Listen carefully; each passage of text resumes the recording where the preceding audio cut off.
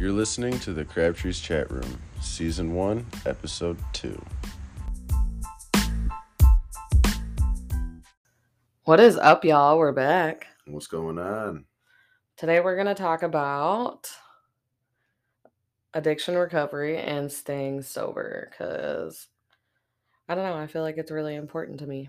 And I'm coming up on my 4 years from methamphetamines in April. Woohoo. I recently just cut out drinking. Honestly, like freaking, I don't really consider myself an alcoholic because I don't feel the need to get up and drink in the morning. I don't feel the need to freaking have it. Like if I don't have it, then I don't care. My only thing is the reason I'm cutting it out is because when I do drink, I tend to go overboard and shit just hits the fan. So I figured I'd just take it out altogether and we'll start counting the sober days for that too. But I wanted to talk about 5 ways that you can stay sober and some things I've learned to help with curbing the cravings in my addiction. Um, I mean, hell, like first you have to want help. That's the first thing. Like you can't just you can't force somebody to get sober. They have to want to help themselves. They gotta figure out they got a problem on their own.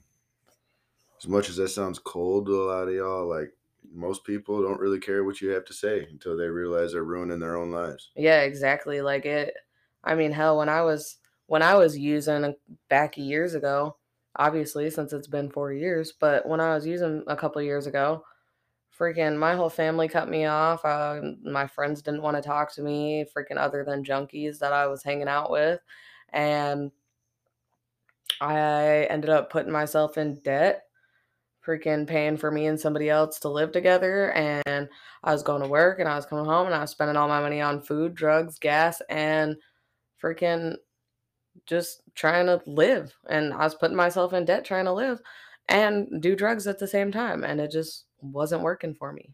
You can't live and do drugs at the same time. You're either all about the drug or you go into tremendous debt and it's mostly about the drug. Yeah, exactly. Like, oh, I'm going to go get this personal loan of $2,000 so I can go hop and skip it down the road with all the drugs I got, and I didn't pay rent for the last 6 months, but COVID saved my ass. Exactly. Like I was lucky I even freaking paid all my bills because I mean, hell, it could have gotten to a point where I stopped paying all my bills and started putting all that money towards drugs. But luckily, I was lucky enough to realize I had a problem before that happened. But yeah, we want to talk about some ways you can freaking stay sober. So the first way is like you definitely want to have a good support system, whether you're going to therapy, whether you're calling a sponsor. And I mean, like sponsors are really good to have. When I did have my sponsor at one point, like I could call at any time and usually she answered or she called me right back. And it's good to have somebody you can talk to like when you're having cravings or when you want to relapse because then you can sit there and be open with them as long as you trust that person to be open with them, then you should feel like they should.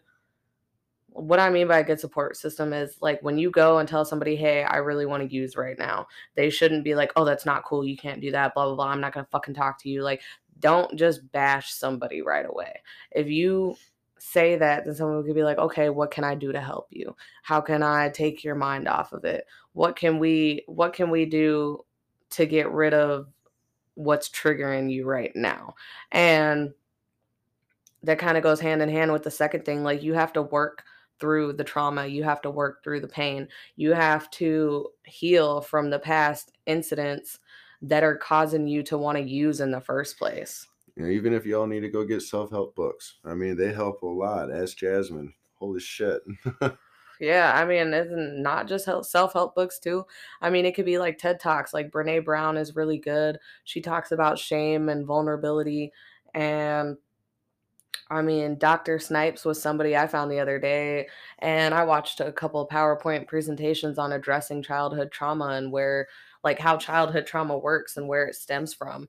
And I think in order to work on your trauma and work on your pain that's causing you to want to use or causing you to stay in your addiction is super important because you need to know the things that you need to know the things that trigger you and how to fix them. And you need to know that sometimes, like in incidents, you're not always going to hear the I'm sorry that you need, or you're not always going to get the closure that you want. And sometimes we have to accept that sometimes silence is our closure, or sometimes that person pretending like nothing happened and still isn't going to address it is our closure. No matter what it is, like you have to work through it and forgive them, or try to forgive yourself, because if you just let it sit there and stew, it's going to eat you alive. You're going to be depressed. You're going to be angry. You're going to lash out at other people who don't deserve it. And that's not fair. So, You pretty working, much just made yourself a toxic person. yeah, exactly. And I mean, if you don't work through it, then you can't start to have that good support system around you, because people aren't going to want to be around you. They're not going to want to be around someone who's depressed or angry all the time. That's emotionally draining. And they And definitely don't want to be around somebody that cries wolf all the time. Them's like, if you cry wolf all the time, just like get your fix or try to use somebody and you've used them umpteen times. Don't be surprised if you get that cold shoulder, fuck you attitude. yeah, exactly. And all you can do is blame yourself in that type of situation. But some situations, some people just treat you wrong right off the damn bat, and there's nothing you can do about it. Just can move on and accept it. Like not everybody's gonna like you. Yeah, and sometimes that's a hard pill to swallow. I mean, but you have to address it. And like for me, I struggle with bipolar disorder, so a lot of times, like, other than not working through my childhood trauma and what caused me to have some of the traits that I have that's contributing to my anger, has really been a problem. But also, oh, I forgot where I was going there. It's okay. Let's just pick it up. Yeah, that's all right. We can come back to it. Sorry, Okay. y'all, technical difficulties. Oh, there we go. Okay, I know where I was going. No, with bipolar disorder, Action. sometimes I am depressed or sad without reason. Sometimes I'm irritated or angry without reason. Sometimes I'm super overly happy and hyper without reason. And sometimes I have to be more aware of whether it's trauma triggering me or whether it's my mental illness triggering me. So if you struggle with mental illness and you're trying to get rid of that, like you're trying to use your addiction to get rid of that pain, like sometimes you just have to accept, like it's not sometimes, it's all the time. You're just going to have to accept that 90% of the time your emotions aren't going to be from that trauma, and they're going to be from your mental illness if that's the case. So, moving on to the next one, cut off toxic people. Oh yeah, toxic people. It can be anybody. It could be your brother. It could be your sister. It could be your best friend. It could be your mom. It could be your dad. Yeah, it could be literally anybody. And It could be some Joe Smo off the street you just met and you think he's your buddy, but then he's like, "Come on, man, you want to smoke this? You want to smoke this? Come on, man, come on." yeah, you really want to stay away from people that are energy draining, manipulative. Freaking, I had a friend, acquaintance friend is what I'll call her. I used to sit there and, like I talked about in the last episode, I mean, hell, I freaking helped her with her hair an hour before work, freaking last minute when I really wanted to say no, but I did it anyways. And I should have said no because it was energy draining. And then when she wanted to freaking talk about her problems, or I needed to talk about my problems, like she would just sit there and talk about hers all the time. And I couldn't even get a word out. And by the time freaking she was done, and I had wanted to start, it was like, oh, I gotta go. I'll see you later. And That's another type of toxic person. They only yeah, care about themselves. Like they're the only ones in the world with problems. Like this woman she's talking about, shit. I know Jasmine could kill to have her issues. You know, I mean, like her issues are like everybody's got issues. That's not what I'm saying. Hers are invalid, but hers are just so low compared to the shit that we've been going through. hers is like her issues are kind of like equivalent to, like, oh my god, the house is a mess and I can't keep it clean. Yeah, like yeah, I see what you're saying there. It's like I would exactly. kill to have that as a problem. And like, I don't know, for her to just invalidate my feelings and emotionally cut me off, like that shit really pissed me off. That shit really hurt, but it also contributed to my anger because it was a trigger to past trauma where people did that to me my entire life or freaking made me feel unsafe for expressing myself. So then it just made me want to shut down from people more. And you got to cut people out like that. You can't have that around. The next thing you could do is you can journal. You can write down your feelings, mood tracker. Like I have this app called Dailyo. I don't know if it's for Android, but I get to journal. I can put pictures in there. I can add goals to freaking work for towards the week. I can keep track of my mood and what triggers them. And I mean, it's really just a good app. So if you're looking for something to help keep track of your feelings and help you reflect more on yourself, definitely look into like keeping a journal like that for And it has all sure. these options to where you can sit there and it like guides you on what to write about and what to put in there. And Yeah, exactly. Like journal it, prompts are really good, even if you can't find a journal app that gives you journal prompts, which I doubt it. You could always go and Google some. You could always go on Pinterest and find journaling prompts. right, and even if you don't wanna do it with your phone or on a laptop or whatever, you can always go to, like, Walmart or, like, Staples or places like that, and they already have journals with writing prompts already for you on the page printed out. Yeah, I mean, hell, you don't even have, even if you don't work well with writing prompts, you could just go buy some cheap composition books, some from the dollar store, and just journal your feelings out. It really doesn't matter. But we're going to stop for a second and take a break. All right. The last thing that I can really think of, honestly, is exercise and hobbies. You can freaking do skating. Yoga's a good one. We started this routine with 15-minute yoga. We've been slacking on it, no bullshit, a little bit lately, but, we're gonna get back into it, but sometimes that shit's better than sex, guys. Calms your mind, you get all relaxed out. The tension in your body releases, like it's almost like a form of having a massage if you do it right.